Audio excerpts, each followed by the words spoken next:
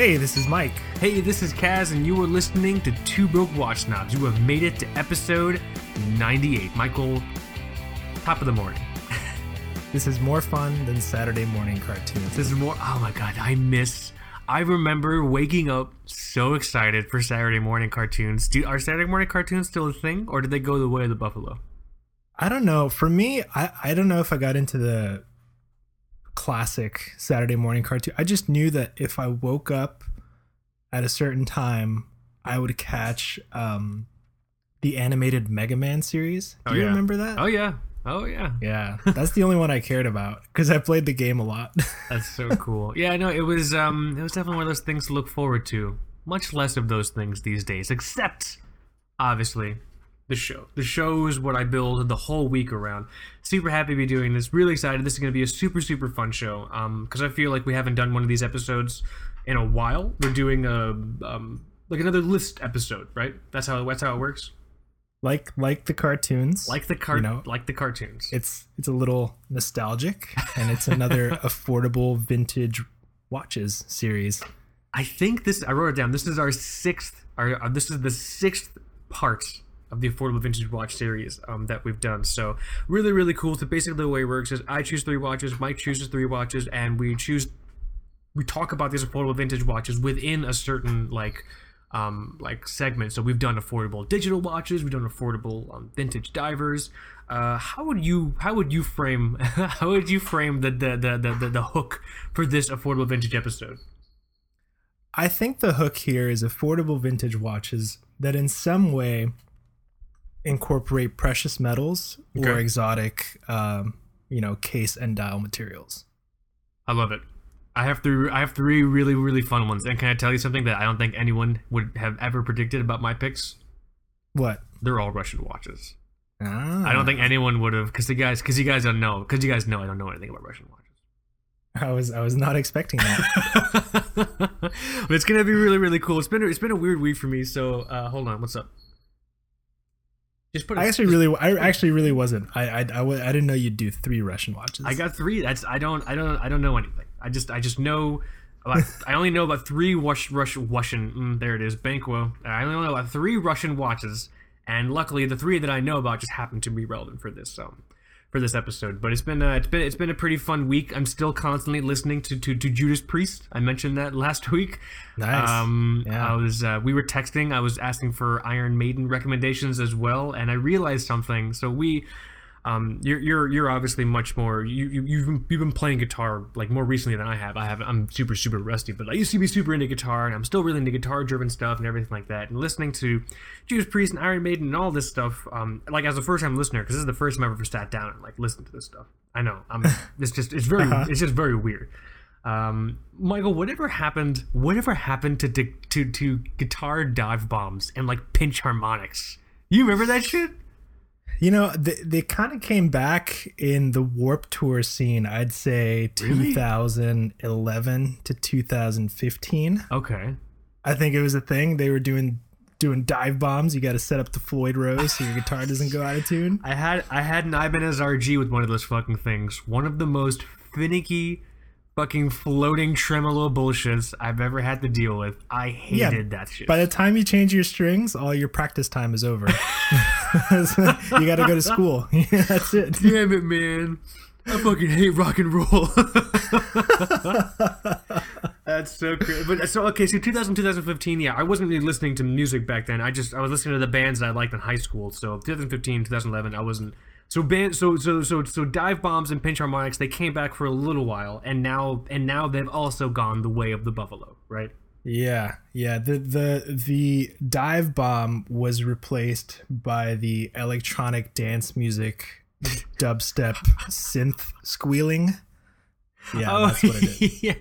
Whatever happened to reverb, dude? I want my guitar to sound like I'm playing in the fucking halls of Valhalla, not inside of like a vacuum sealed anus. You know what I'm saying? It's just explosions in the sky. The dudes are still doing it. That's so Same cool. pedal they bought back in 96. I don't know. Fucking miss me some reverb, man. Yeah, I'm sorry, getting very, very distracted. I've been listening to a lot of Juice Priest and playing Elder Scrolls 4, so I'm just in, like, I've been in a very special place this whole Nice. week, just slaying demons while just rocking out, dude. That sounds like a lot of fun. It is a lot of fun, actually. But here, we have to honor tradition. We have very few traditions on this show.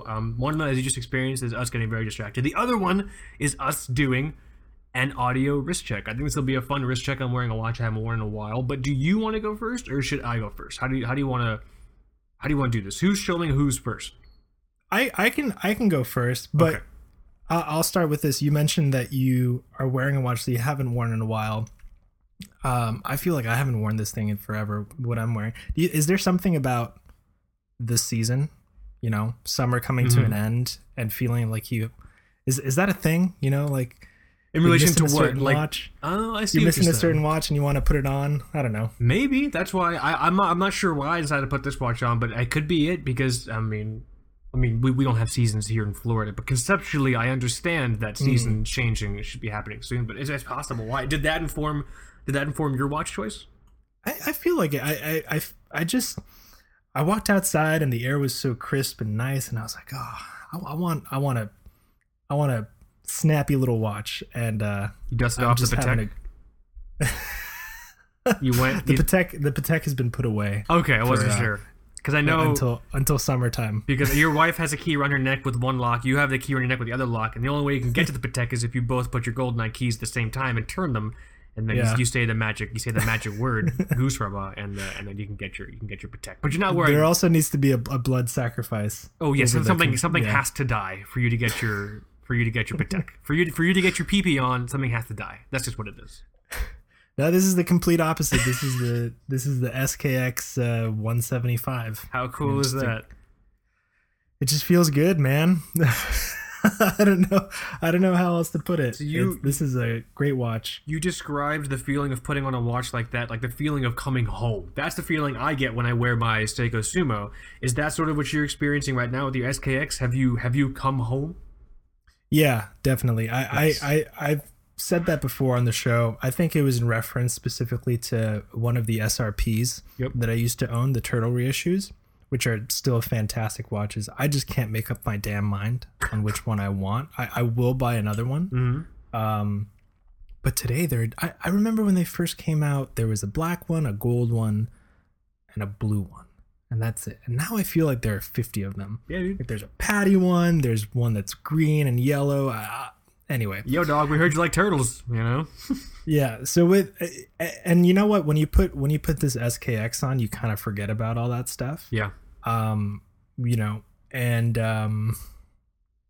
this is also the watch that I did the watch fast with. I remember. It's just it's so solid, man. And on this Jubilee, I've gone back and forth on trying to make the decision for whether or not I'd be going with one of those aftermarket Z199 reproductions. Mm-hmm. I'm not going to do it. I Okay. just, You changed your mind. yeah. I love this bracelet. I can't, and it's just hilarious how many people just don't dig it, you know, and they immediately, some people just take these bracelets and toss them actually. So they're probably a bunch in a landfill somewhere. You gotta own the jangle, dude. You gotta own the jangle dangle. You know what I mean? Yeah. But you know, for the uninitiated, this is kind of Seiko's calling card for just a solid, you know, dive watch. It's got a Pepsi bezel, 200-meter water resistance. I think so. These watches are about 42 millimeters, and I've said this on the show that the Omega Speedmaster is the perfect execution of a 42 millimeter case. Yep. I think this watch beats it in that regard. Wow. I think, you know, I think this is Fighting even, words, dude. yeah, I think these proportions are even better than something like the Speedmaster, even though the Speedmaster is a great 42 millimeter case. I'm trying to be more conscious about sizing and what works for my wrist, because I guess I was measuring my wrist wrong the whole time. I think my wrist is skinnier than I thought it was. We should have an episode on wrist measuring. How do you measure your wrist, sir? You know, I think I did it with I think I did it wrong. I think I did it with like a ruler and I snapped it or something. It was not an accurate measurement, so I was like, yeah, 7.25. How'd you measure it? I took an extension cord, wrapped it around my wrist, called it a day. It's like, what is that? That's not how you don't measure things with an extension cord, man. But I'm gonna walk into the dry cleaners here where they tailor my pants. Like, hey, can you measure my wrist? I need to put this to bed once and for all. Nothing weird. I just need you to touch my wrist with measuring tape. Oh man, but yeah, this watch is great, man. I mean, it's a little tall. Really, it would be, if there's one kind of measurement I'd complain about, it is a little bit tall, but it's not top heavy, and even though you put it on the bracelet, it's still balanced and it's not heavy on the wrist or anything. I'm really excited to wear this thing. What was I wearing throughout the week? I wore the CWC a lot, which I worry about when I wear. So when Friday came along, I was just like, yeah, I'm gonna put this awesome Seiko on and not worry about anything. That's so cool. Did you hear that crash just now? Yeah. You okay? Yeah, that was my cat knocking over a watch box that I was about to mail somewhere, and now I have to go open up the box again, cut the tape, and make sure it's okay. Okay. Because you knocked it That off. souned like a fun Saturday activity. She knocked it off the shelf, so I guess this means the only act of retribution I have left is to eat my cat. You're gonna get eat, sweetheart. You better run. Come on, get out of here. Let's go.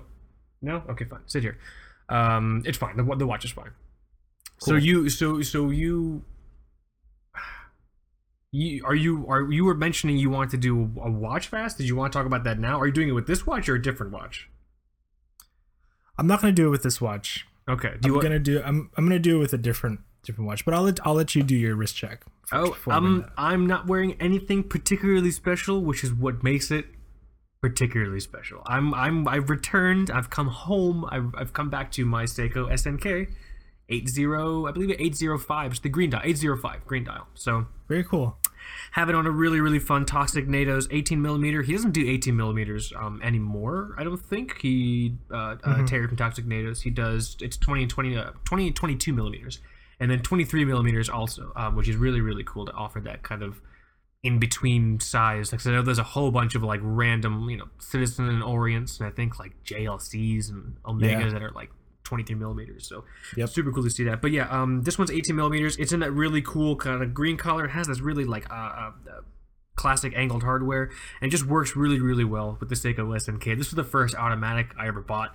I'm always going to have a soft spot for this watch. It's always going to be a really fun wearing experience, and it's just it's just cool to have. I was thinking about this watch, and then I was just thinking about like Seiko and things like that, and so this watch, the Seiko SNK, so there are Seiko watches that are made in Japan, and then the other part of the world they make them is Malaysia, right? Yes. That's where these SNKs are made, in Malaysia, right? Mm-hmm. So we were talking about possibly seeing if we could pull some strings and go to Japan and visit the Seiko factory and all that blah blah blah blah. Do you think we could ever visit the factory in Malaysia, or is that just not allowed? I don't know if that's allowed. We can't see the totally humane conditions in which everyone's happily working and making watches. They don't allow that. That factory might be all machines. I'm really not sure. That's a great question. I've never thought of that. I would love to go there. You know what I mean? That would be really, really cool. Yeah, I come to think of it, I've never even researched what that place is. I think you become so enchanted with the idea of seeing Seiko and Citizen in Japan. Yeah. Or near Tokyo or whatever. But never in Malaysia. I think there are a couple different places where they produce watches, but no, I'm not really sure. We should try and go. We should try and demystify or rather debunk the image of like the sole like craftsman in Japan making something for 10 or 15 years. And I'm sure obviously that's a segment of it, but we can't ignore the other segment of Seiko watches, the underpaid, questionably of working age individual pressing the button on the machine and not losing any digits whatsoever. So making incredibly rude accusations. I'm sure it's probably super fine over there in Malaysia. To your point, I've never heard anyone talking about it. And I was looking at this watch recently. That's why I'm wearing it, because I was just like, oh fuck, like can anyone just go there, or like are we not allowed to see behind the curtain? You know, that's a good question. I'm not even sure how to. You know, if I search Seiko Malaysia, I think it takes me to their only Malaysia authorized retailer. I think that's what the search is pulling up. Okay. I'm not really sure. Do a Google map search within Malaysia, and then only filter in locations. Maybe we can actually get like a physical address. It's getting weird now on air. We're looking for the address of the Seiko production line. But yeah, no, either way, we'll talk about it off air. But yeah, happy to wear this watch. I mean, they make so many. You want to talk about different versions of Turtles? They make a fuck ton of versions of this watch. The Seiko SNK 80 whatever series. There's this one, the green one that I have. There's black, there's cream, there's blue, there's red. It's 5, right? 5 versions? I think so. You know what's funny about that watch? I've seen that watch in the past 3 weeks. I've seen it in the wild 3 times. The like the Seiko, like one of the Seiko SNKs, like different. I've seen 3 of the black ones. Interesting. I wonder why. Maybe three times in 3 weeks, and it's all at my new job. Maybe it's one of those things where if someone goes and they're like, "Oh, I just want to get like a simple black watch. I heard Seiko is good." Maybe if they go to Amazon and type in black Seiko, it pops up. Let's do it right now in real time. Let's all find out. Amazonian.com. Yeah, there was a guy wearing the black one on an Ado. I saw him on the bus, and I got super excited. I was like, "Hey, be my friend." That's a nice combo. Let's see here. No, black Seiko does not bring up the SNK. Let me just type in Seiko. That's pretty cool. I mean, I totally get it. It's one of those watches we talk about all the time that you see in every watch collector's collection, from like expensive watches to like more like affordable watches or whatever.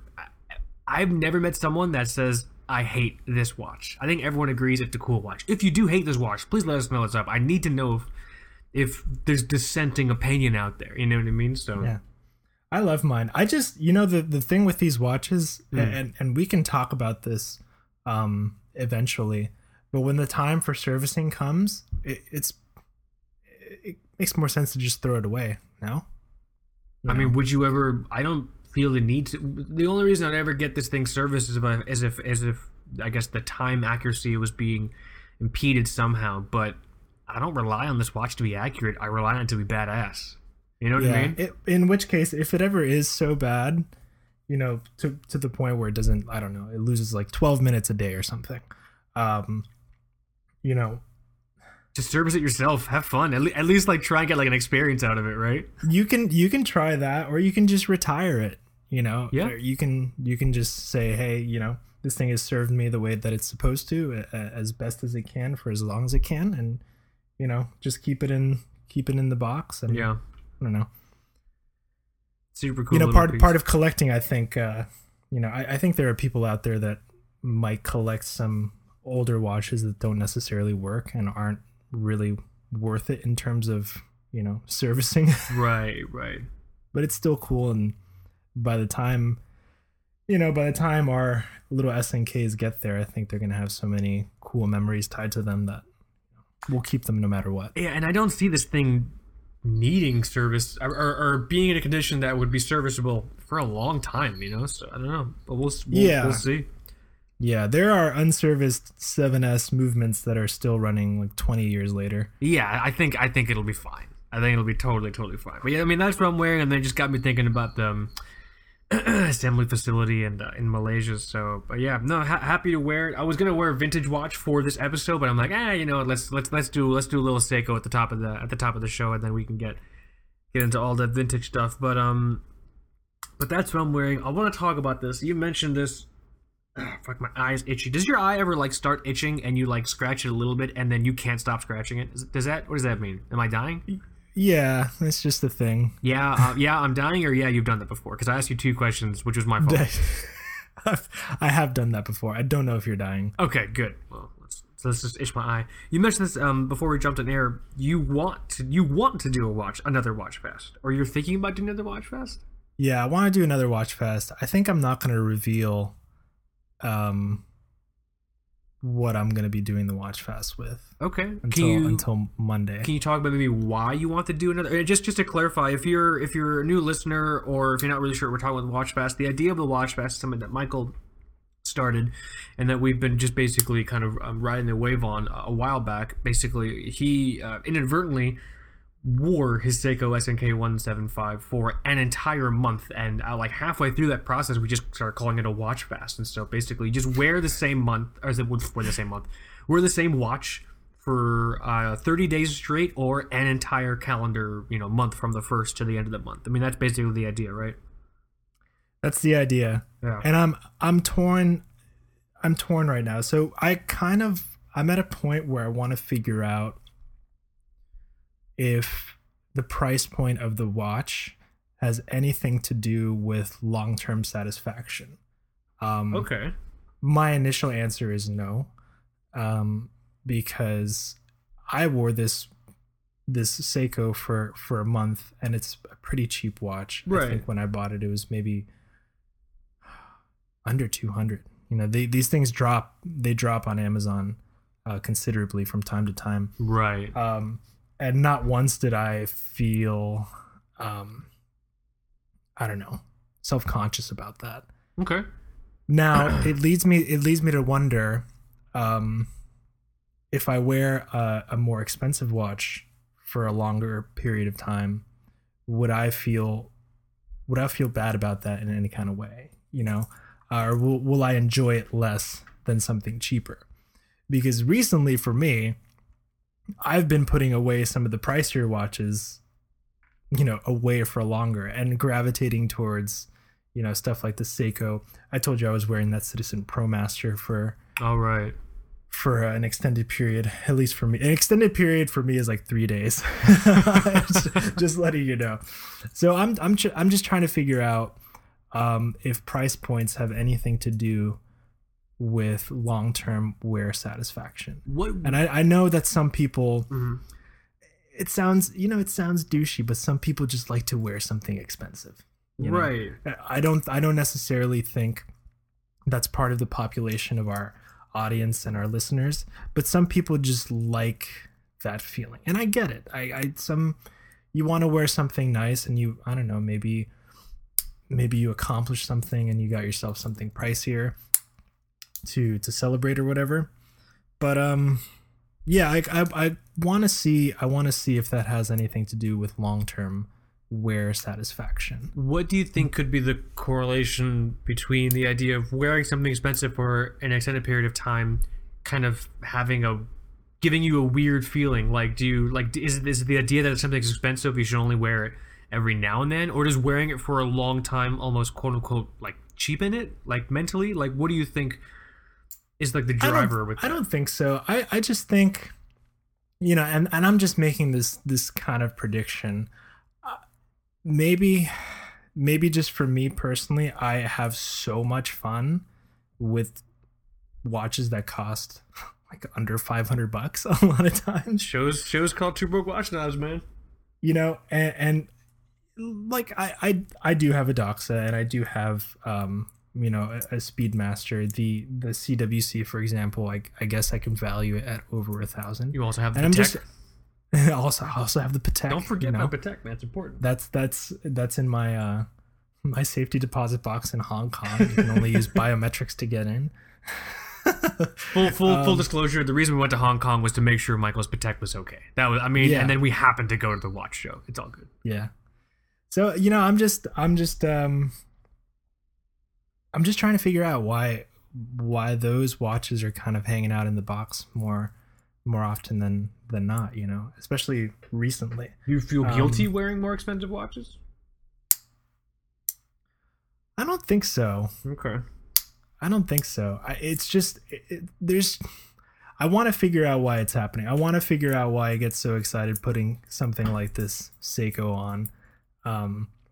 And then when I put something on that's maybe a little pricier, why am I just like, oh, okay, I'm gonna do this for a short period of time, you know? Yeah. But then there are other watch fasts that I want to do. I also toyed with the idea of fasting with another version of this Seiko, um, which I recently got in, but we don't have to talk about that today. And I still sometimes think about doing the ultimate watch fast, which is no watch for a month. No, don't even speak that on air. I still think it would be. I think it would be a nice educational experience. You would that would be you going the full David Blaine, just doing things outside of magic. I'm gonna live in a box for a week on Times Square and eat nothing but the rats that crawl into my corrugated cardboard domicile. Hold on one second. What are you doing? Get out of here. Go. Rats. Oh my god. Do you hear the flurry of reindeer sleigh bells as they run away? Yeah. That's funny. Yeah, no, I'm excited to see what you end up choosing to watch fast with. I think people are going to enjoy it as well because it's been a while since we've done them. The last time we did one on air, I think I had done it last Christmas with my Orient Christmas Chrono. Yeah, it's been about a year, so I think it's time. You know, maybe come December you can do another one. Maybe and you broke it right for your wedding. Yep. Oh man, that was so cool. Yeah. Our 1 year's quote unquote coming up. It's like 2 months away, but we're already like figuring out what we're gonna do and everything like that. So maybe when you finish up yours, I'll do something too. I think that'll be fun. You know, our 2 years coming up. Dude, what are we gonna do for the Two Broke Watch Snobs 2-year anniversary? Should we live stream ourselves having a very nice dinner somewhere on Disney property? Oh. Yeah, that still sounds great. I think you brought that up before, and it sounds fantastic. Sounds so just a quiet. But we just won't talk about watches at all. No, we'll just talk about our feelings and like how work is going. And then people will criticize us even more. I come here for watch, not watch you two, court each other. You know. Now, dude, we can go over to Victoria and Albert's over in the Grand Floridian, probably the quote unquote nicest and most expensive restaurant here on property. It's like an 11-course menu. There's a vegetarian version and a meat with a food with face version. Can we pay them in Seikos? Because that's all I have. Maybe. They might take Seikos. They might take Seikos and my genuine leather belt. It's real leather. It's not like leather. I wanna get a bill with you, and just give the bill back with a Seiko folded inside of the little black folder. Can we also just put like on a post-it note on the crystal, keep the change? Keep the change. Like, what the fuck is this? That's a genuine Seiko turtle, my friend. All right, easily cover the cost of my dinner, my friend's dinner. Actually, probably wouldn't. It's about $500 a person at that restaurant. Oh my god.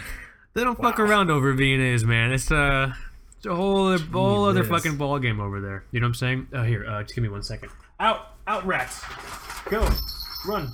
God damn, a lot of cat activity. They knocked over the box, and now all the bubble wrap is everywhere. So they love popping bubble wrap. So they keep coming in here, and I don't want them to choke on it because when they pop it, they don't do it adorably like stepping on it. They chew it with their mouths, and so I can't give a cat CPR. My dad gave my dog CPR once, but he's also a trained physician. I'm a trained asshole, so I don't know how the fuck to give a cat CPR. You know what I'm saying? And that dog had like a Pac-Man head. It didn't have so my dad was able to somehow, because it's an English bulldog, or was it was an English bulldog, and they don't know how to swim. They know how to sink and not breathe, and so it fell into our pool. And my dad just dove in there and just reclaimed this chunk of dog. And I just gave the fucking thing mouth to mouth, and then it was alive. Wow. Yeah, I can't do that. All right, I'm literally having a Twix bar for breakfast right now as we talk, so I'm not really qualified to give my fucking cat's mouth to mouth. So here, I'm getting very distracted. But yeah, what are we talking about? Talking about watches? Yeah, we were talking about the watch fast finally, and I guess there are a few different ways that I can go. So yeah, I'm gonna start on Monday. I just think I'm not ready to reveal. So you mean the day this episode airs? Yeah. October 1st? October 1st. Are you doing a Halloween watch fast? Oh, I'm so excited. It's perfect. It starts on a Monday, starts on the 1st, 31-day month. I think it's a good time. Cool. I'm into it, man. Super. And then I'll figure out something to do as well. But And October is also my birthday month, so oh, that's so cool. Ah, that's right. With a watch during my birthday. That'll be cool. Better pick a watch you like. Don't be like me and try to do it with the although I tried watch fasting the first time with the Casio MTV 106, or as I recently learned, it's been called the Casio Duro. I have no idea why it's called the Casio Duro. It's now the Casio Bill Gates. That's right. That? Yeah, you sent me a picture, so we can officially call it the Bill Gates watch, or at least the Bill Gates in front of people watch. I'm sure he has like a bathtub just full of like Pateks and shit that he just like bathes in when no one's looking. The Bill Gates Casio will follow the same naming convention as the Paul Newman Daytona. The Bill Gates Casio. I love it. I love it.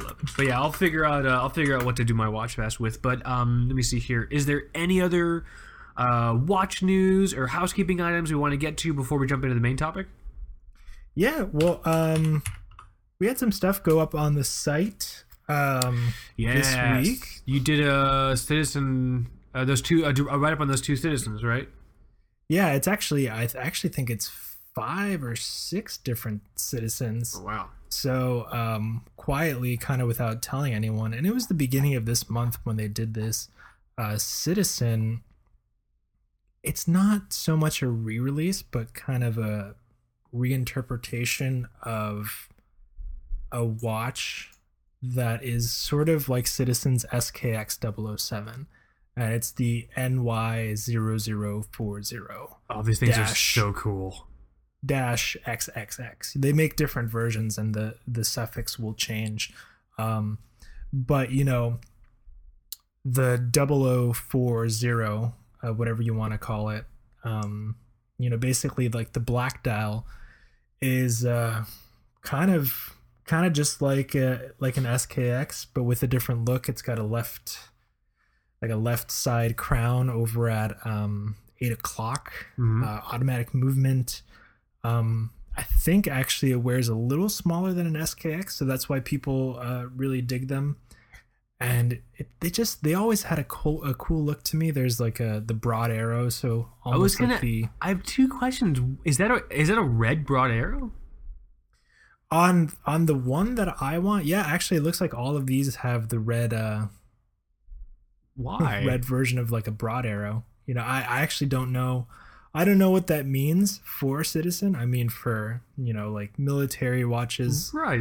We see that a lot. I actually don't know the history of that marking in this context.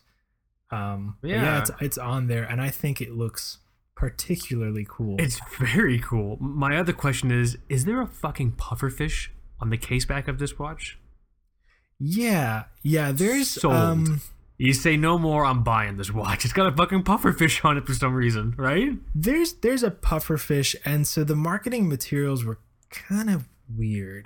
They were and I didn't write about this in the article because it's just, I'm not going to drone on about this when people just want to figure out, you know, what the watches are like. Right. But apparently the Italian Navy also got their hands on a few of these. It was for like a year or something. Okay. So it was a short period of time, you know, when you're talking about military issued equipment. So they were trying to push some kind of Italian Navy connection. I even think Marina Militare was used. And I'm like, guys, you got to stop doing that, Citizen. And I think the pufferfish was some kind of related symbol to that. But yeah, really? there's a pufferfish back there. The case back looks pretty cool. It's nice detail to the fish, and you got limited edition. I don't know if there's a number. I got a shot of the case back here. I think it just says limited edition, but it's not really numbered. I don't see it numbered. It's funny because I would connote the pufferfish more with something Japanese than Italian, or something that is not really brave or fierce, but recoils in self-defense. Dude, as soon as you get on my nerve, oh man, I'm going all out, man. You know what I mean? But well, this is something that we've seen Citizen do a lot with the whole like trying to, I don't know. Japanese brands, not just Citizen, but Japanese brands will use, you know, they'll start using words like autorology. They're trying to look European, and it's a little annoying. Or spell caliber like the French way. Calibre. You know? Guys, come on. It's okay to be a Japanese watch brand. If anything, that's Yes. badass. You know what I mean? Let's just own it, man. So yeah, I'm not surprised to hear that they tried doing some kind of tenuous conflation with the Italian Navy. So odd. But yeah, these things are really cool. I'm looking. Are these automatics? These have Miyotas in here?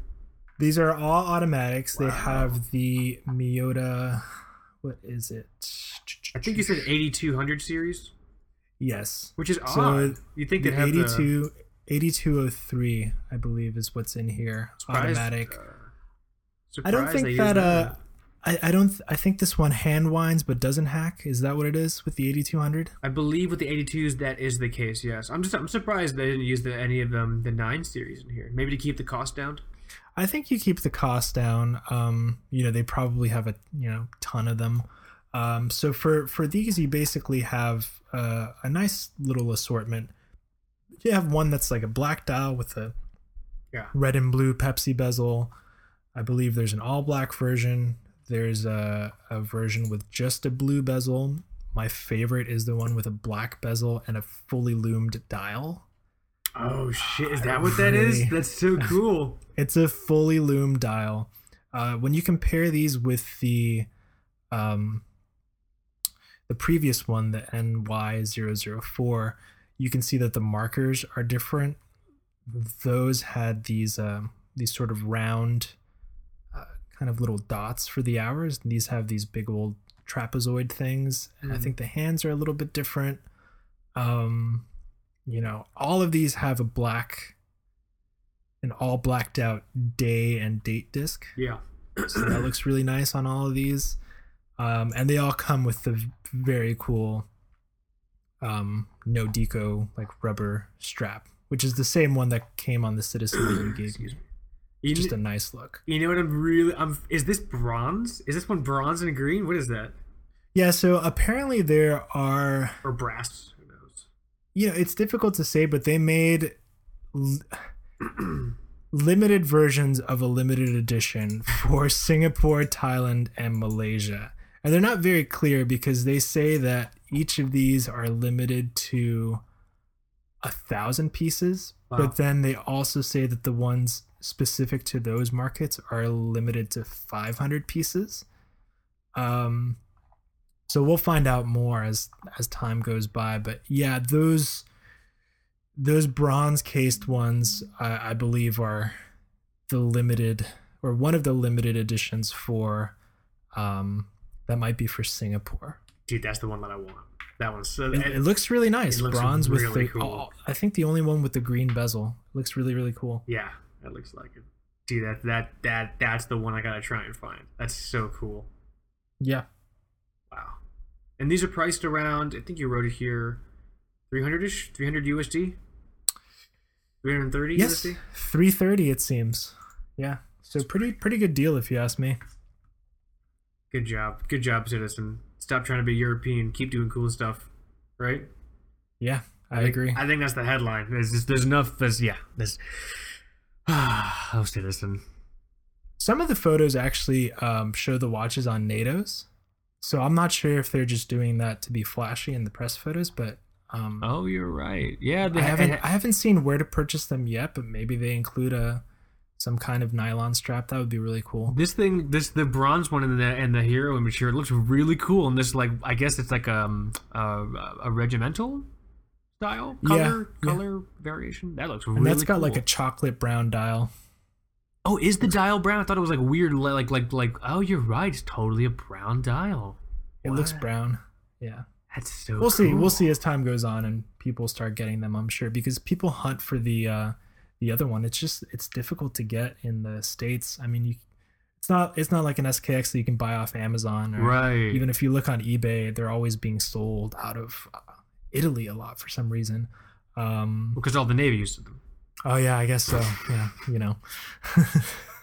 I don't know. Just making it up.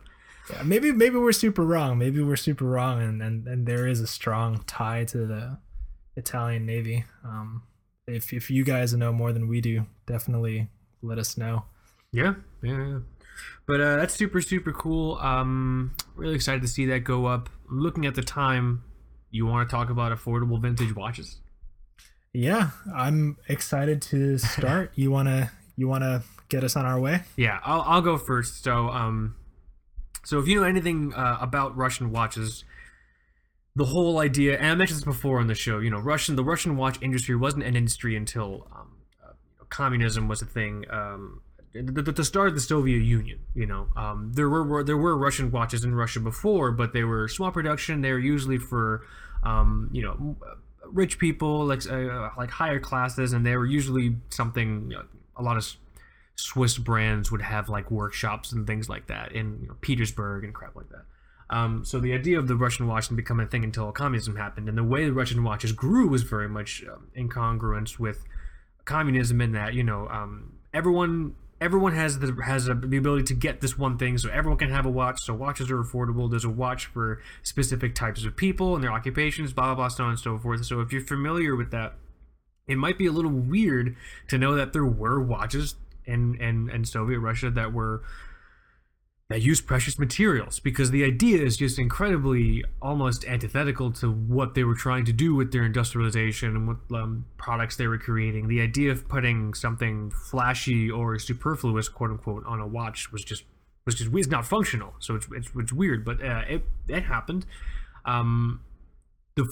What's interesting is the gold plating was a thing. I think they started doing the whole gold plating thing in like the 50s and 60s, and I think they were trying to do it to compete with European markets at the time. You know what I mean? So there are actually gold plated Russian watches out there.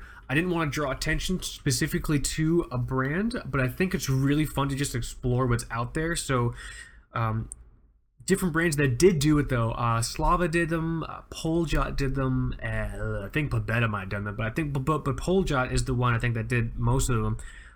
If you go to eBay and you type in like Poljot AU10, you'll see a bunch of listings. Let's see, Poljot AU10. So the AU10, this is the really, really important part. This. AU10 is the code that they use to let you know two things: that this watch was gold plated, and the thickness or the thinness of the plating. So 10 refers to 10 microns. There's also AU20, which is 20 microns, but I just focus on AU10 because I don't know why. I think AU is, like the element name for gold or some shit. AU, yeah. Right? Yeah, it's the chemical symbol. Yeah, that's what it is. So what's really, really cool is it's a bit of a hunt to figure out if something's authentically AU10 gold-plated Russian watch, because there's a little stamp that they put either back in the between the lugs where the strap covers, or sometimes on the back on the lugs, so not on the case back, but actually on the gold case material itself. So if you typed in Poljot AU10, look at the second listing there. It says Poljot 17 Julius 2609 gold plated. It's a red dial with Arabic numerals. Let's see. Yeah, okay. So if you go to 1, 2, 3, 4, 5, 6, 7, 8, 9. If you go to the 9th image and zoom in between the lugs there, you'll see the AU10. It's a little fucking stamp. Oh, I see it. And it's almost where Rolex puts their like references. Is that how it works? Maybe that's where they got it from. Who knows? So yeah. So if you are going to go and look for one of these watches, you gotta find that stamp. If you don't find that stamp, it's probably not authentic, or maybe they refinished the case to make it look more shiny, quote unquote, and then by doing so, in my opinion, ruined the watch, you know. But if you're looking for a gold-plated watch that was fun, that had some really interesting talking points, that had really cool, Soviet watch history, if you're a Soviet watch collector like I am, definitely go and just look around what's out there. But make sure you do that investigating, investigating work. Look for the AU10 stamp, either back of the lugs, or between the lugs, or on the back, at the lug. It's really, really a lot of fun to just go and do that. In terms of a price point, what you're looking at is, I mean, usually they float, give or take, like 10 or 20, around $100. So anywhere between like 80 and like $120, which is more expensive than you would normally pay for like a Russian watch, from like just in like the normal experience. But I think obviously it's because, a lot of these brands, they know, the gold-plated AU10 thing, blah, blah, blah, might fetch more of a price. What I would challenge you to do also is, and this is how you can really find good deals, is look through Russian watch listings that don't even acknowledge the gold-plated AU10 thing, but then look for the AU10 stamp on the watch. That's how you can possibly save money, because some people either don't really think there's value in doing that, or they don't realize they're selling something that has that authentic kind of gold plating, which is just so. It's just, for me, it's just so weird with everything that I know. Those are the best listings, where they literally don't know what they have. They don't know what they have. Almost how you found your Big Zero. The guy, I think the guy knew what he had. He just didn't know English. He listed the Raketa Big Zero as Raketa Big numerals.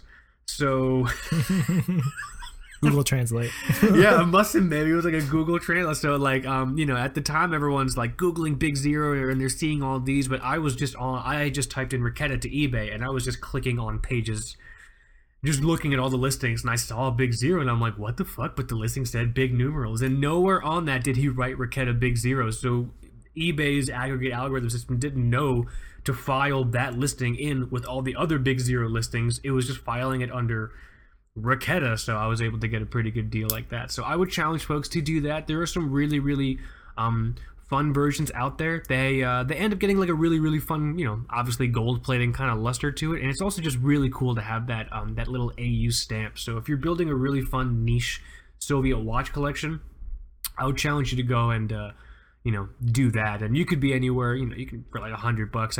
I think there might even be gold plated versions of the Poljot signal, the Poljot alarm complication. I could be wrong, but that could be kind of like a fun feather in the cap for your Soviet watch collection. Nice. So I have the story I tell multiple times about me buying a Slava that looks totally fine, everything was perfect, and then I get it here, and I moved the hands, and it completely exploded. The hands fell off, the dial buckled. That was an AU10. Oh, that's funny. Gold-plated watch. So always exercise caution. I technically have one of these in my collection, but it's in bits and pieces. That's a nice memory watch. It's a nice memory watch to know that the internet never has your best interest. Does it still have a strap? Maybe you can wear it like some guys are wearing watches that don't work anymore. Maybe just wear it. Maybe that can be a watch fast. Wear a watch for a month that doesn't work. Oh my god, a broken Soviet watch. I parted the thing out to get the 2414 movement out of there. Okay. I could just wear the watch case with the dial like taped into it. There you go. There's a thick flat piece of tape just across the dial. Like, oh, what's that? It's a load bearing tape. Load-bearing adhesive strip of celluloid and shit, or whatever the fuck. I don't know. I don't know what the fuck tape's made out of. But yeah, these AU10 pieces, they're really, really a lot of fun. Not drawing attention to a specific model, but it is something really cool. The other really cool thing is, I think there were actually solid, could totally be wrong, solid gold Poljots that were made, but they had completely different stampings. Really? 583. So they had the first Moscow Watch Factory stamp. So it looks like a 1, a 4, an M and a W in a diamond shape, and it has the numbers 583 or 585. I haven't done too much research into those because I have no interest in purchasing a solid gold fucking watch. I'm not, I don't know why, but that is a very specific segment of Russian watches, and I've only heard of Poljot doing it, and I think they might have done it with I think the 3133 chronograph, because now in the modern, and so when I say modern iteration of Poljot, that's anything after the fall of the Soviet Union, so 1991, 1992, Poljot started doing precious metal chronographs. So there's there's a silver 3133. All that kind of stuff that's out there. So those are definitely cool, but they are modern, and Poljot's manufacturing has totally changed, after the fall. So for about 4 years they just sat empty, and then a bunch of German and Russian business interests purchased the company. Then it bounced all over the place, and now I think it's partly in Germany and everything like that. So, but if you're talking about Soviet watches, AU10, AU20 designates gold plating, either 10 micron plating or 20 micron plating, or you could look for something solid gold if you want. But the thing is, I don't know anything about that to offer a fair price point. But you would want to look for the first Moscow Watch Factory stamp and the number 583 or 585 in the same place this AU10 stamp would be. So just thought that would be kind of fun for people to know in case you thought there was a segment of watches that Russia didn't try and cater to. Here we are, you know? Very cool. Yeah. I really like these little pole jots that I'm pulling up now. Yeah. Just as long as you see the stamp, you know it's authentic. And if a lot of the times they don't know to photograph the stamp, just reach out to the seller and say, hey, is there any way for me to get a photograph of the AU stamp? You know what I mean? And except one, and I'll actually talk about this person. Every Russian watch seller I've talked to on eBay has been pretty cool. I don't count Barabbas in that because Barabbas was out of the UK. And he happened to be selling a watch. So I don't call him a Russian watch seller. But Russian watch sellers based in, former Soviet countries, things like that, except one that I'll mention, I've all had pretty great experiences talking to them. And for reference, I'm seeing prices ranging between like $30 to $70, 85. Oh, cool. Yeah, but just, if it's something that's on the lower price point, just make sure you can see that AU stamp. That's the really big thing. If you can see the AU stamp, that's awesome. Then you're gold, Cool. Yeah. Cool. But yeah, that's my first piece. That'll be fun to kind of just open up with something like that. What about you? What did you choose for the precious metal, exotic material, affordable vintage watch episode? So the first thing that I thought of when we agreed on this topic was the idea of finding Grandpa's watch. Oh, cool. So just like, a watch that you find in your grandpa's drawer after a while. And, for me, a brand that I see that happen a lot with is actually Omega. And I knew about watches like, so what I'll bring up first is kind of two models in one little segment. And we all know about the Seamaster DeVille. And just in the same way that you can still... That's the Madman watch, right? The DeVille? Huh? That's the Madman watch, right? The watch they all wore in the show Madman? Yeah, okay. Yeah, exactly. It actually got really popular, on forums and eBay and little marketplaces when that show was really taken off or whatever. People wrote articles about it, and but it's those watches are still available for under $1,000. Wow. And kind of a little mini segment of that watch population can be had, with gold plating. So I'm not a Seamaster DeVille expert in any sense. I'm not good with vintage watches at all. I just know that if you were looking for something under $1,000 that has that sort of gold plated look, you also see some that say gold filled. What does that mean? Yeah, so I'm not a gold expert, but there's apparently a difference between electroplated or dipped gold, which is like the plating process. And there's also gold filled, which is the case material or the jewelry material is made in like 3 different layers where they mix in gold with jeweler's brass. So a lot of times when you're looking for vintage gold watches, you'll see those 2 different terms, gold filled and gold plated. So traditionally, I think it's more common in watches to see gold plated. And that's what you'll see with these Seamaster DeVilles. Right. Also, you can look into the Constellation line. You can find, there's one that I pulled up here that's actually being offered for $899. You can probably offer less. And this is cool because it's not a fully gold case, but it has a fluted 18 karat white gold bezel. Oh, cool. so, so you know that you're wearing something with a little bit of gold, a little bit of flair.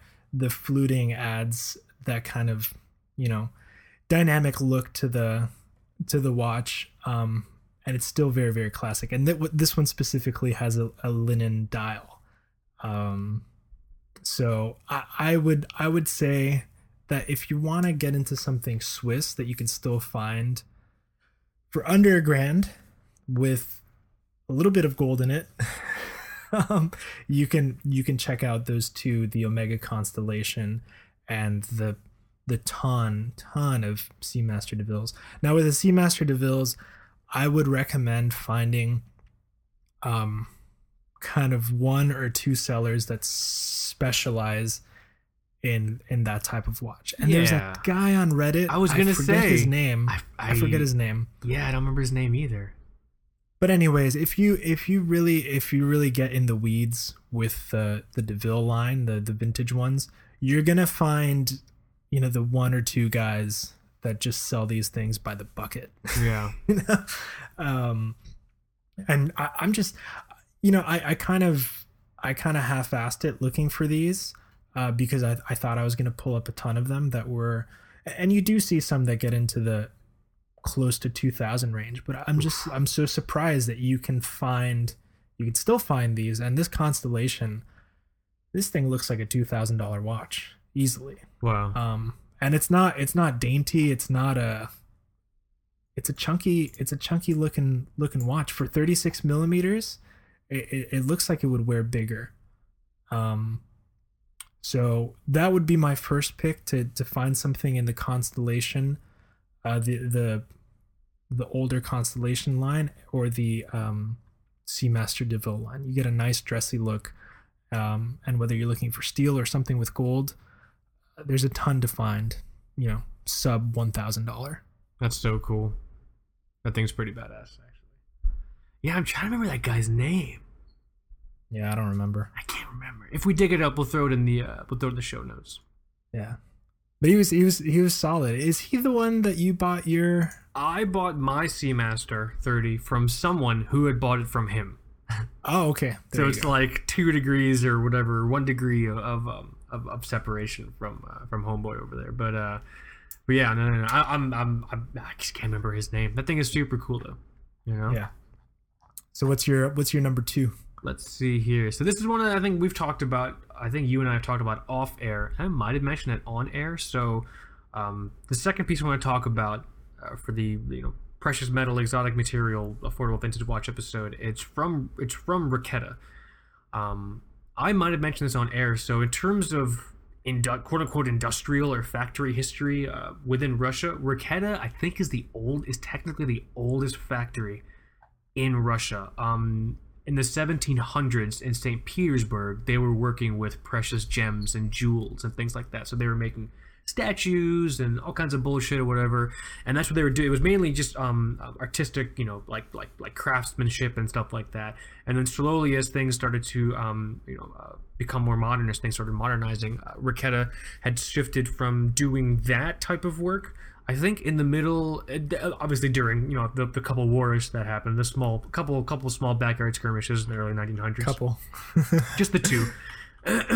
During those times, they switched from doing obviously also the communism affected this as well. They weren't doing decorative statues and shit like that anymore. They switched from using their knowledge of jewel crafting to making jewel bearings for precision instruments. So for timekeeping instruments and anything that needed like a self-lubricated jewel bearing, like a jewel like that kind of thing, for gears and shit like that.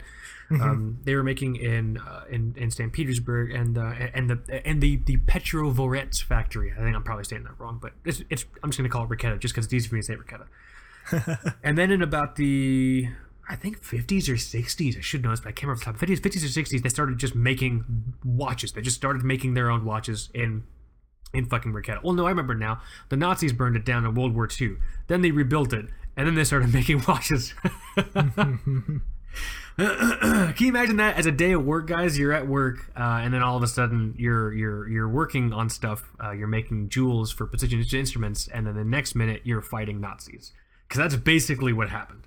My understanding is that the factory workers were defending the factory from invasion. Obviously, they lost in the siege of St. Petersburg, or Stalingrad or Petersburg. I'm all confused with my history, but Raketa was burned down. They rebuilt it, and they started making watches, and they were doing that. And then throughout the history of them making watches, hold on one second. Rats! Out! Out! Out! Sorry. I knew it got too quiet around there. You're lucky you're wearing collars. I can hear you. I'm lucky you're wearing collars. Throughout Raketa's entire watchmaking history, they've always wanted to pay homage to their past as gem fashioners, like really just being the go-to people in Russia for really fine stonework, paying homage to that, paying homage to the fact that one of the oldest factories in Russia. And so every now and then they would put out a watch with a gem precious stone dial. And so one of the ones I remember these. Yeah. There's one really incredibly famous example, which is one of my grill watches I might have mentioned. I'm never gonna find it. I just think it's impossible for me to find it. It's a Raketa made entirely out of, I think, nephrite or another version of jade. And so it has that really cool jade. So the bracelet, the case, the dial, it's all jade. Ugly as sin. But I really, really want that watch. Very rare, never gonna get it. But a more accessible version, if you go to eBay and type in Raketa stone dial, you're going to see a bunch of these square watches. They are gold plated, so I might have misspoke earlier. These are gold plated AU20, and the dials are made out of jasper. For the most part, they're red, and it looks like they're made out of jasper. Also, incredibly ugly, right? You're looking at them, right? But beautiful in their own way. They're quirky. I think if you want to collect something that, if you want to get in on this exotic material game and you want to keep your Russian watch collection strong, but you still want to get something quirky and not something that is like a regular three-hander with a dial made out of metal and it happens to have a gold case, you could look at these, because these check off both those boxes. These are supposed to be AU20 gold plated, and they have these stone jasper dials. It's square. It has like a Reese's peanut butter looking cup crown. Very simple gold hands. I think for a long time people thought these were ladies' watches, but there's no indication that these are ladies' watches. So most likely, dudes wore these. But it's like every single link is made of this stone. I believe it's jasper. Okay. And this is the one. This is the version that they did make. My understanding is a lot of, and so you'll find different degrees of condition. Very similar. You'll see these around $100. Some are closer to $150. I'm looking at one right now for $55. The hands look a little off, so it might be actually. I think there's a big crack going down the dial. So someone might have been trying to like service it or recase it, and the dial just broke. I don't know. Who knows? But these are really, really a lot of fun. It's what I wanted to say also is you might end up down the same path that I went down when I discovered that entirely jade Raketa. You might get down the path of precious stone Raketas. They are out there. There's a lot of really incredibly beautiful examples of precious stone Raketas out there. But I need to caution you. There's one eBay seller in particular, and he's also like a moderately known Russian watch collector. He's making, in my opinion, he's making fake versions of these. I'm not going to say his exact name on here. If someone's curious, they can DM me, or if you see one of these listings, you can hit me up and ask me, oh, is this the guy? But basically, he makes, and the thing is, he's smart, because I think he's specifically targeting Russian watch collectors, because his lies have enough truth in them for you to believe it. So seriously, like enough truth that only Russian. I was going through and I found a precious stone dial Raketa Big Zero, and I'm like, no way, this is too good to be true. And so I found the seller, recognized the seller's name because I know him from Russian watch collecting, and I'm like, oh shit, that's this guy. Like I can trust this guy. He's a Russian watch collector. And so looking at his store, and there's like 5 different precious gem versions there's like Smoky Sapphire and like Jade and like all these different big zeros now. I'm like, oh my oats, I've hit the fucking mother load. You know what I mean? And he's charging like $100 a piece, and I'm like, oh my god, I have to ask him the story, like how you got these. And so I DM'd him, like, I'm like, hey dude, I have a question about these. These are incredible. You know, how did you get them? And the guy was like, oh, you know, I live right next to Petersburg, and during the fall, one of the factory workers, you know, they laid him off, and they didn't pay him, but he had a big box of these stone-dialed Oh god. Raketa. Right? There's enough truth in there with a little bit of bullshit where you'll ignore the chunks of shit in your cereal if the cereal is still 95% good. He's got this. He had these boxer Raketas, and so every now and then when he's looking for a little more cash, he'll sell them to me, and I'm just like, okay, You think that happened? Is that a thing? I don't know. I kind of feel like if you got laid off and if you were caught stealing a box of anything from the Soviet Union at the time, I don't know. Well, when I say laid off, I meant the government collapsed. So gotcha. It's conceivable that you could just walk out with a box of stuff while, you know, your government's is collapsing around you. Like when Mars Music went under, people were just putting Les Pauls in like Squire gig bags and walking out. Wild West, man. But and so that was his story. Well, the thing is, because it's also very similar to what happened with Vostok during the fall of the USSR. Vostok just started selling shares of the company to its vendors, its contractors, a lot of which were like Lithuanian manufacturers and things like that. And that's the beginning, in my understanding, and I know I think some people have kind of said otherwise, but my understanding and everything I've done in my research, that's the beginning of Vostok Europe, is because I think they're based out of Lithuania, and it was because they were given all these shares for the Vostok factory. But what happened after that is they still had to make their money, and so they just went on the streets and sold boxes of Vostoks they had when, you know, the fall happened. So there's enough truth in this guy talking about Raketa, this one guy, and I'm like, okay, that's kind of weird. So, but like, do you talk to him all the time? Does he just have like a vault? Are they buried like Krugerrands in his backyard? Like how does this work? He's like, oh, you know, whenever he just needs money, he just sells me some, and then I sell them to people on eBay. And so I'm looking at the watch, and I was so in love with the idea of getting one of these watches, I forgot my own advice. I forgot some of the basic rules in spotting fake Raketa Big Zeros, and one of the ones is applied numerals. These were painted on shittily. but you can't tell because the stone has this like visual texture in it, but when you really go and look in, you can see like very fuzzy, almost like splatter lines, like someone really shittily used a stencil. And so I asked him, I'm like, hey, I was really zooming in, and it looks like a lot of these dials are painted. You know, I know for a fact that Raketa was using very thin applied markers for these big zeros at the time. You know, can you ask your guy or let me know if they painted these on? Because other stone examples I've seen also, you know, didn't look like this. And so I asked him for clarification. Never responded. I asked him again. He's like, oh yeah, you know, whenever he wants to make money, he just sells me these watches. So if you want, you can make me an offer. And I'm just like, dude, that's not what I'm asking you. I'm asking you about these fucking markers. Never responded. So I'm like, okay, I'm just not gonna buy them because I'm assuming you fucking make them in your bathtub. You know what I mean?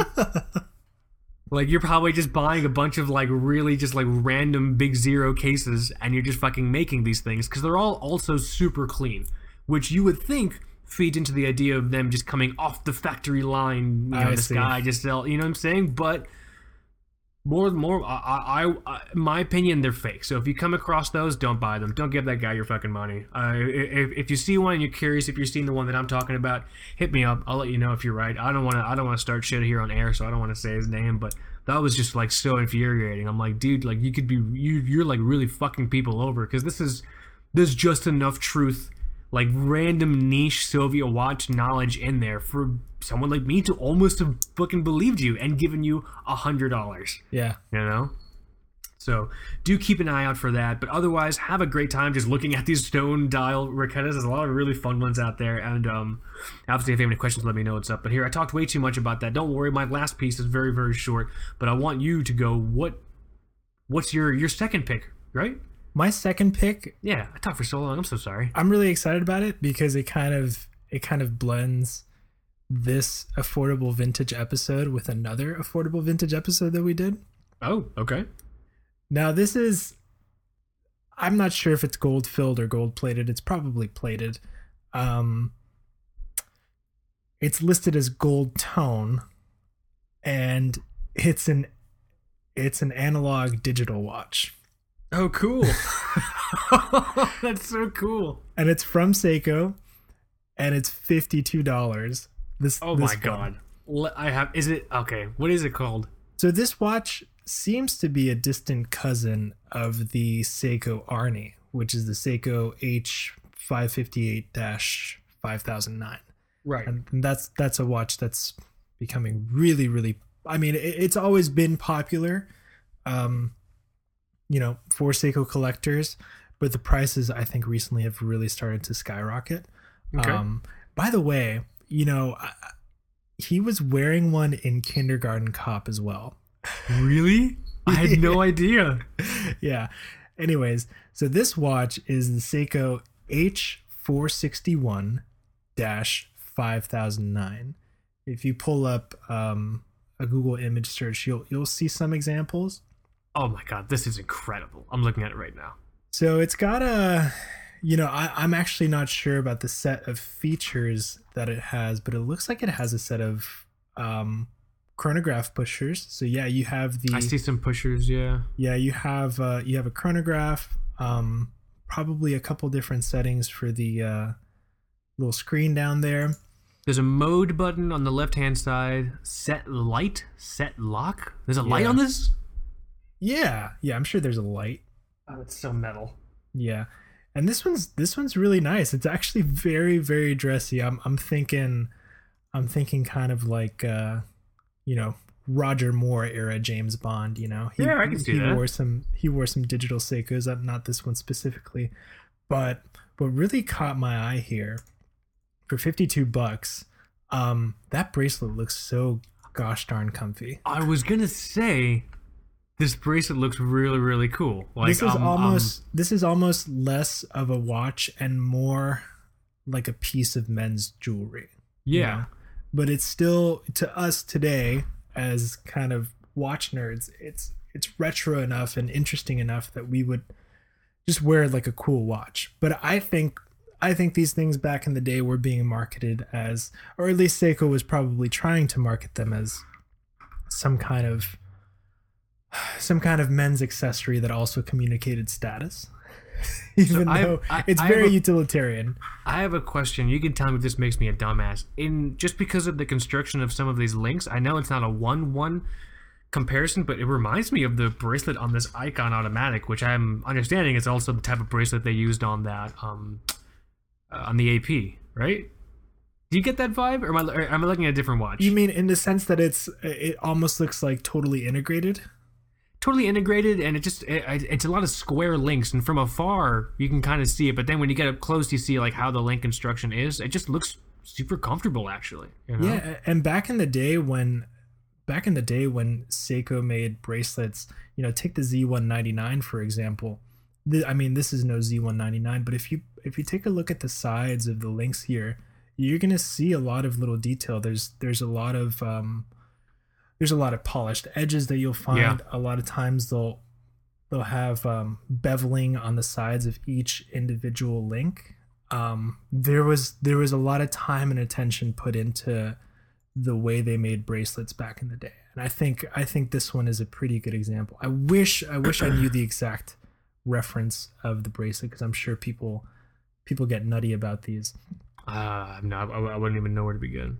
But there's a whole family of gold plated digital Seiko watches that you can get for not much money. There's even, I just want to make sure I get the reference right. Even if you look at the 7A28, quartz chronographs, you can even find those that are gold plated, and they go for less than the steel versions with the black dial or whatever. Right. Because people want to have that sportier, almost Royal Oak kind of look. But yeah, that's I would, if somebody wanted to think slightly out of the box, in terms of a vintage watch that's not hard to acquire with some kind of gold in it, I would tell them to look at the vintage Seiko Digital World. Totally. Yeah, this is something I didn't even honestly even think of. That's so cool. Yeah, I would love to. Man, I'm not going to spend $52 on this. Okay, we are looking at the same one. I was gonna say I see it here. It's $50, man, or $52. I know it's a great deal, but I don't need it right now. I love the clasp. The stamp it has on there. How cool is that? Oh yeah, yeah. That is so cool. Hold on, my cat's playing with the bag of glass. Get out of here! Come on, come on. It's gonna hurt you. I have a bag of broken glass under my desk. Why? It's from my wedding. It's the glass that I stomped on my wedding. Okay. I thought it was like a superstition thing. No. like the waving cat that restaurants put in the front. I don't even know what that's about. No. It's the glass I stomped in my wedding. I need to get the pieces and put them into this this piece of Judaica and then hang it on my door. It's like a thing. You hang it on the door? You put it in what's called a mezuzah, and you hang it on your door, and you're supposed to like kiss it when you walk in. It's like a cultural good luck thing. That's so cool. Yeah, it's a lot of fun. That's why the glass that we chose it in like really cool like fun colors, and so that way when you put it in the thing, it's really cool. And right now my cat's trying to fucking slice her face on it, so I don't want her to get into that. I mean, it's also my fault for not. I got married almost a year ago, and still the glass pieces are still just sitting in the bag. It's just what we do, man. It's what it is. It's what it is, man. But this is a pretty cool watch. I'm happy you brought this one up. Seiko H4615009. Yeah. Where's this seller based out of? Palm Coast. That's right. We were talking about that. Palm Coast, Florida. That's the one. A stone's throw away. Very cool. Should I talk about my last one? Last one's a fun one. Yeah, close yours out. So this isn't necessarily gold plating on the case. This isn't necessarily precious stone dial. This is gold plating on a movement, but not just any movement.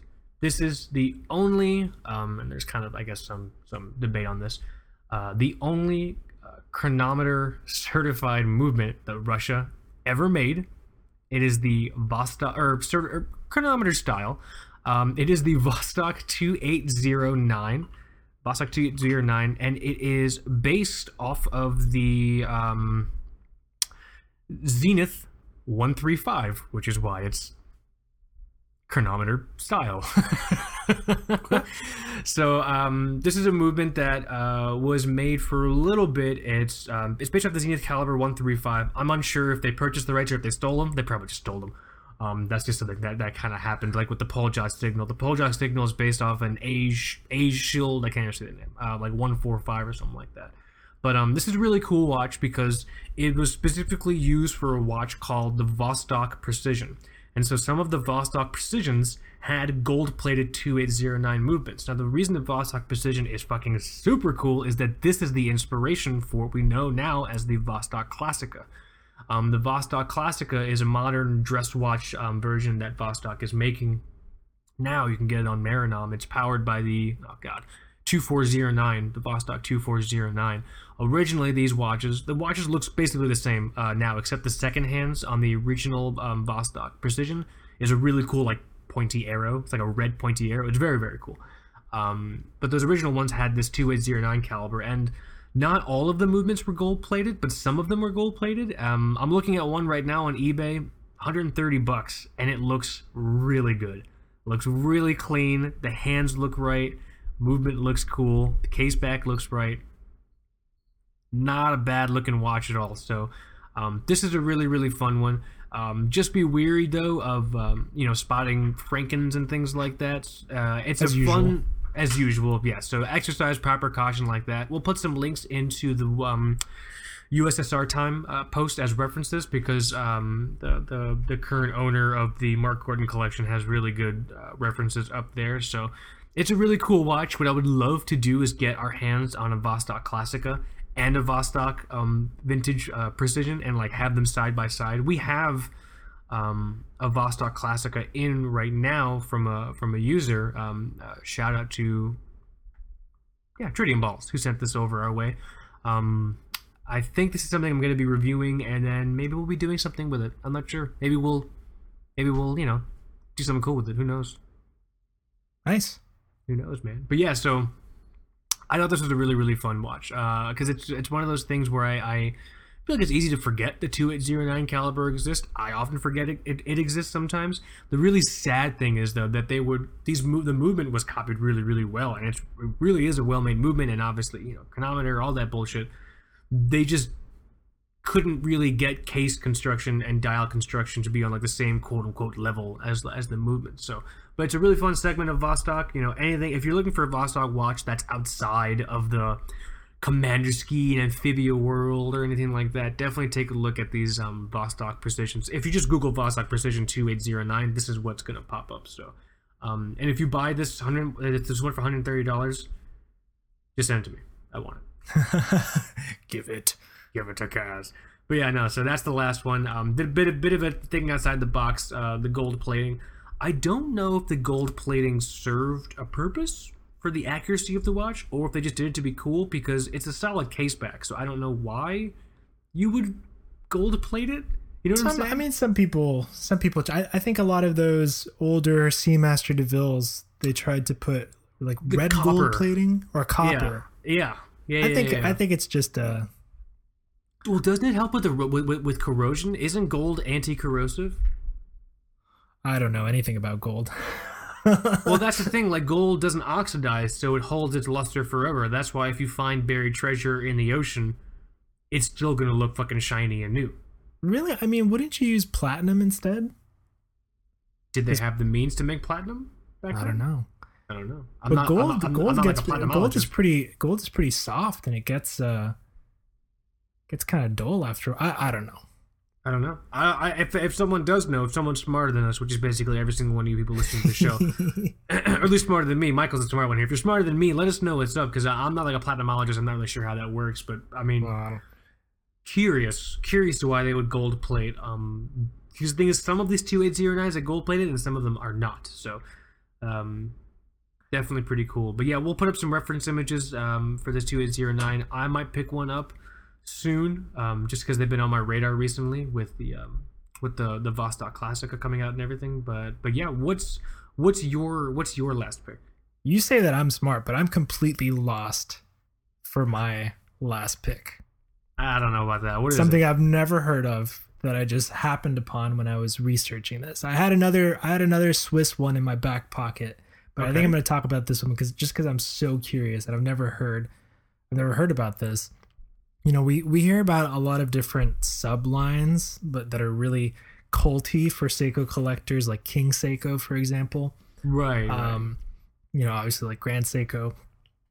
Isn't Lord Marvel a thing too? Lord Marvel. Yeah.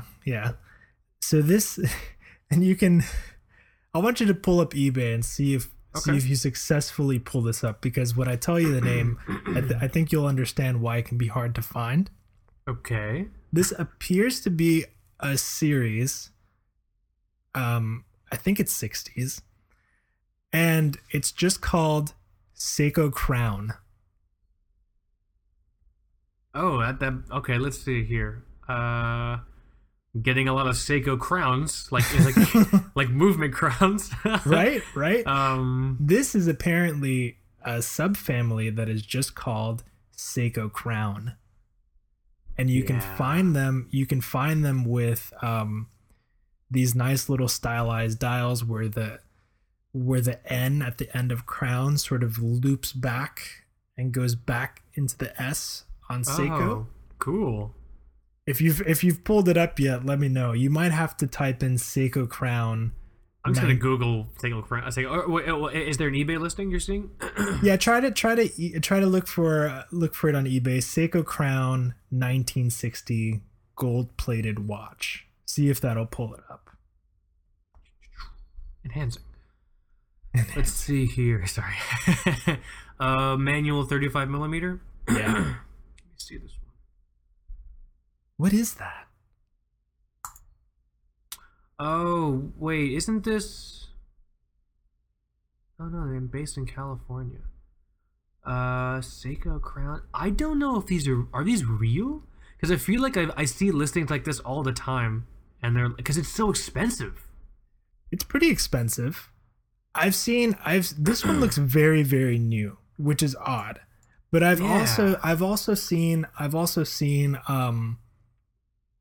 like models that are definitely 60s.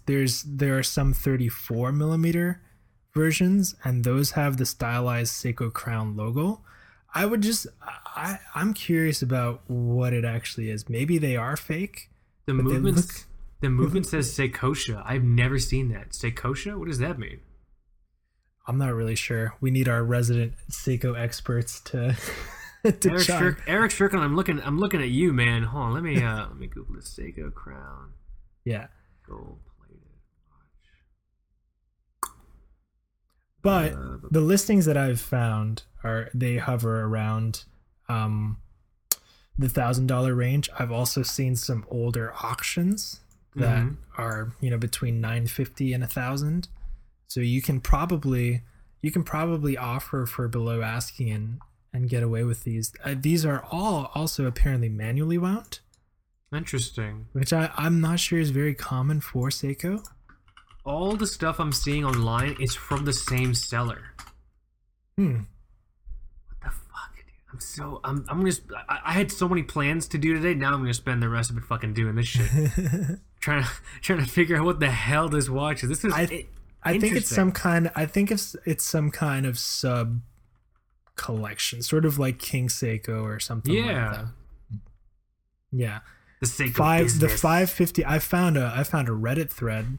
It says it's calling it the 550 movement, 1961. Yeah. I think these are real. Wow. I think these are real, and if you do some digging, you can find them both with and without the gold plating. It's really interesting. I've never seen these. Have you seen that Seiko Crown, little word mark with the swoopy like N going back there? Let me see. It's really, really cool. I'm not necessarily a font nerd, but that looks really attractive. And I've never seen any kind of Seiko like this. Yeah, these are really interesting. Yeah, if anyone has any insight, definitely hearing what's up. Yeah, I think I'll link specifically to this Reddit thread because this guy seems to have found a really nice example. These look so like the ones that I'm seeing from the same seller in fucking Beverly Hills. These all look so new. Yeah, those are a little odd. Those are strangely like NOS. It actually is. International Vintage Watch Company, Beverly Hills, California. The finest and most varied selection of vintage watches in the world.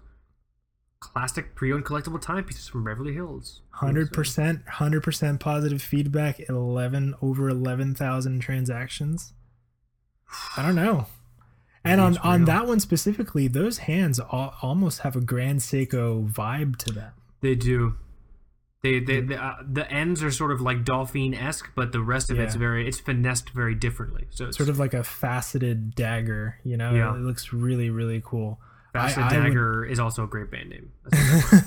I would hope for this to be real. Is it normal for Seikos from the 60s to have screwed lugs or drilled lugs?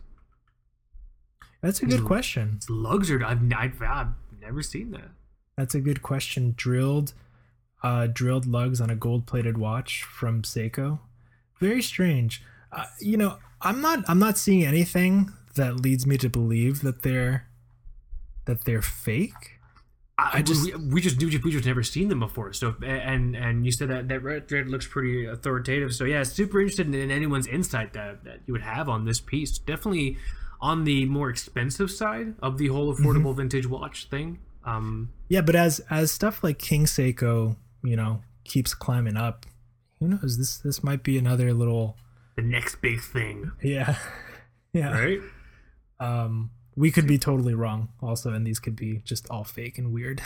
I don't know. Super interested to hear anyone's insight. If you got any, if you have any information on these pieces, I think it'd just be super cool because I feel like I might have seen these in passing, but I didn't really like. I don't know. I didn't really like clock them. Super cool though. Those are my 3 picks. So we had a lot of really, really fun stuff. Those gold-plated Russian watches, anything with the AU10 or AU20 stamp. You talked about the those Omega DeVille, Seamaster DeVille. Some of them have like the gold plating. It's gold plating, right, on those? Yep. Yeah. Then you talked about that really, really cool Seiko H4615009, that gold-plated analog digital watch. Really a lot of fun. I talked about Raketa stone dials. Really, really interesting to see Raketa, Soviet Raketa, kind of honoring their gem manufacturing, gem processing past. I don't think we see that from modern Raketa. Modern Raketa is a whole other thing. So I mean, it could be interesting, maybe one day, but I doubt it. And then obviously this really interesting Seiko crown. If anyone has any inside information on this, totally let us know what's up. And then we talked about the Vostok Precision 2809 gold-plated movement. Obviously, these are not the only interesting gold-plated or exotic material affordable vintage watches of note. I'm sure there's stuff that we totally just didn't have time to cover at all. But if there's anything that you guys want to add to this list, just throw it in the discussion. Email us, comment on the Instagram show graphic or on the website post when this goes up. Really looking forward to hearing everyone's thoughts on the choices that we had. Really also want to hear your guys' choices because that's how I learn anything. It's from you guys. It's basically It's the best part of doing the show. It is. This is basically this is not a show where Michael and I talk about our genitals for an hour and a half and entertain you. This is a show where Michael and I talk about genitals and then you tell us things and educate us. So it's right. This is the most education I've ever gotten. I was talking to someone and they were like, and I work with them a lot. And they're like, oh man, I bet you're a really good student in school. No, absolutely not. I was a very bad student.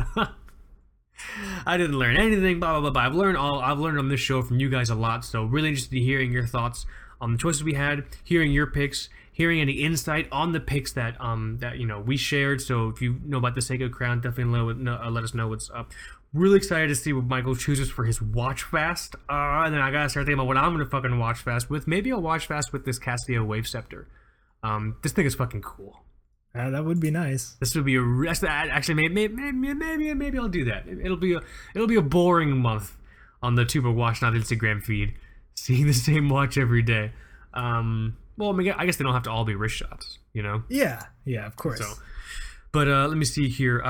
Really excited to see what you choose for your watch fast. Really do appreciate everyone, commenting on the Instagram and then emailing us. We are working through our backlog of emails, so if you emailed us and you haven't heard from us yet, we've 100% guaranteed seen your email. We're just writing back to people in the order that they write to us in. So right now we're just kind of doing that as quickly as we can. So really do appreciate everyone's patience with that. Also, if we made you laugh, if you had a good time listening to the show, if you were marginally entertained by the shenanigans and vintage watch talkery that went on today, please consider going and checking out our Patreon page. You can go and check out sort of how we want to grow the show, and then you can also have the opportunity to become a patron and donate money to the show. I think you can just donate as little as $1. I mean, honestly, we're super happy and just honored to receive anything from people who like the show this much. But the main reason you should go, not the money, not any of the bullshit. There are more podcast episodes on the Patreon, only available through Patreon for free. We do our sister show called the Two Book Watch Now's Patreon special. That was the best name we came up with. We spent a month coming up with that name, I think, right? Yeah. So go and check that out. There's 4 episodes right now. We're planning on doing more. If you have any questions on how Patreon funds are used, please totally feel free to ask, because I want to be as transparent as I can with all those things. And the Patreon right now is like the main thing that we're using to grow the show. Although there have been instances where we do work with brands that we're like super into for like a sponsored slot or some kind of like promotion like that they pay for on the show. We're always like super clear when that, in those instances when it does happen. That's not the main thing we're really trying to do with the show. We want to be, just sustained by people who listen to the show, because then we'll always have your best interest in mind. Like, if we have your best interest in mind, we'll always be doing stuff for the listeners, right? Is that like an accurate assessment? Yes. Yes, 100%. So that's the goal. I'm choking right now. I had a Twix for breakfast, so I'm choking on some nougat, which is very, very like infantilizing to choke on nougat. You know what I'm saying? Because that's not the experience that I wanted when I ate this delicious Twix bar. I don't want to choke on it. I wanted to eat it, digest it, and be done with it. But here I am dying on it. So go and check out the Patreon page. If you have any questions, please let us know. It's up. We're really close to our goal of 100 patrons, which is super exciting, because then we're going to open up a new rewards tier where basically every month or every week, I forget, we just do a Skype call with people who are certain Patreon like level patrons, and we just talk shit, hang out, do all that kind of cool stuff. Also, keep an eye out for the TBW's Coffee Break live streams. I'll probably be doing those, I think, solo, just because our schedules are getting crazy. So that's just might be how it works out. I'm not too sure. Still trying to figure out how I can get it on YouTube. That's just a matter of me figuring out how to get it on YouTube. But otherwise, keep an eye out for that. Let me see. Is there anything I'm forgetting? I feel like I'm very scatterbrained. I haven't had breakfast. Unless you count that Twix I'm choking on. I think we're good. You think we're good? Is it time? Is it that sad time to go back to reality? It is, because I got to go pee-pee. Just go in your pants like the StarCraft days, dude. Or just pee in a Mountain Dew bottle. Well, finish the Mountain Dew first, then pee in the Mountain Dew bottle. I've also never had Mountain Dew in my whole life. Oh my god, you've never eaten Doritos, drank Mountain Dew, and played Dungeons and Dragons in the dark? No. Oh my god, Michael. I wish I could change that, but here, I'll let you go so you can empty your bladder. You start, I'll jump in. Thanks for listening, guys. My name is Mike. And this is Kaz, Shadow Hide You. You have been listening to Two Broke Watchstops. Later.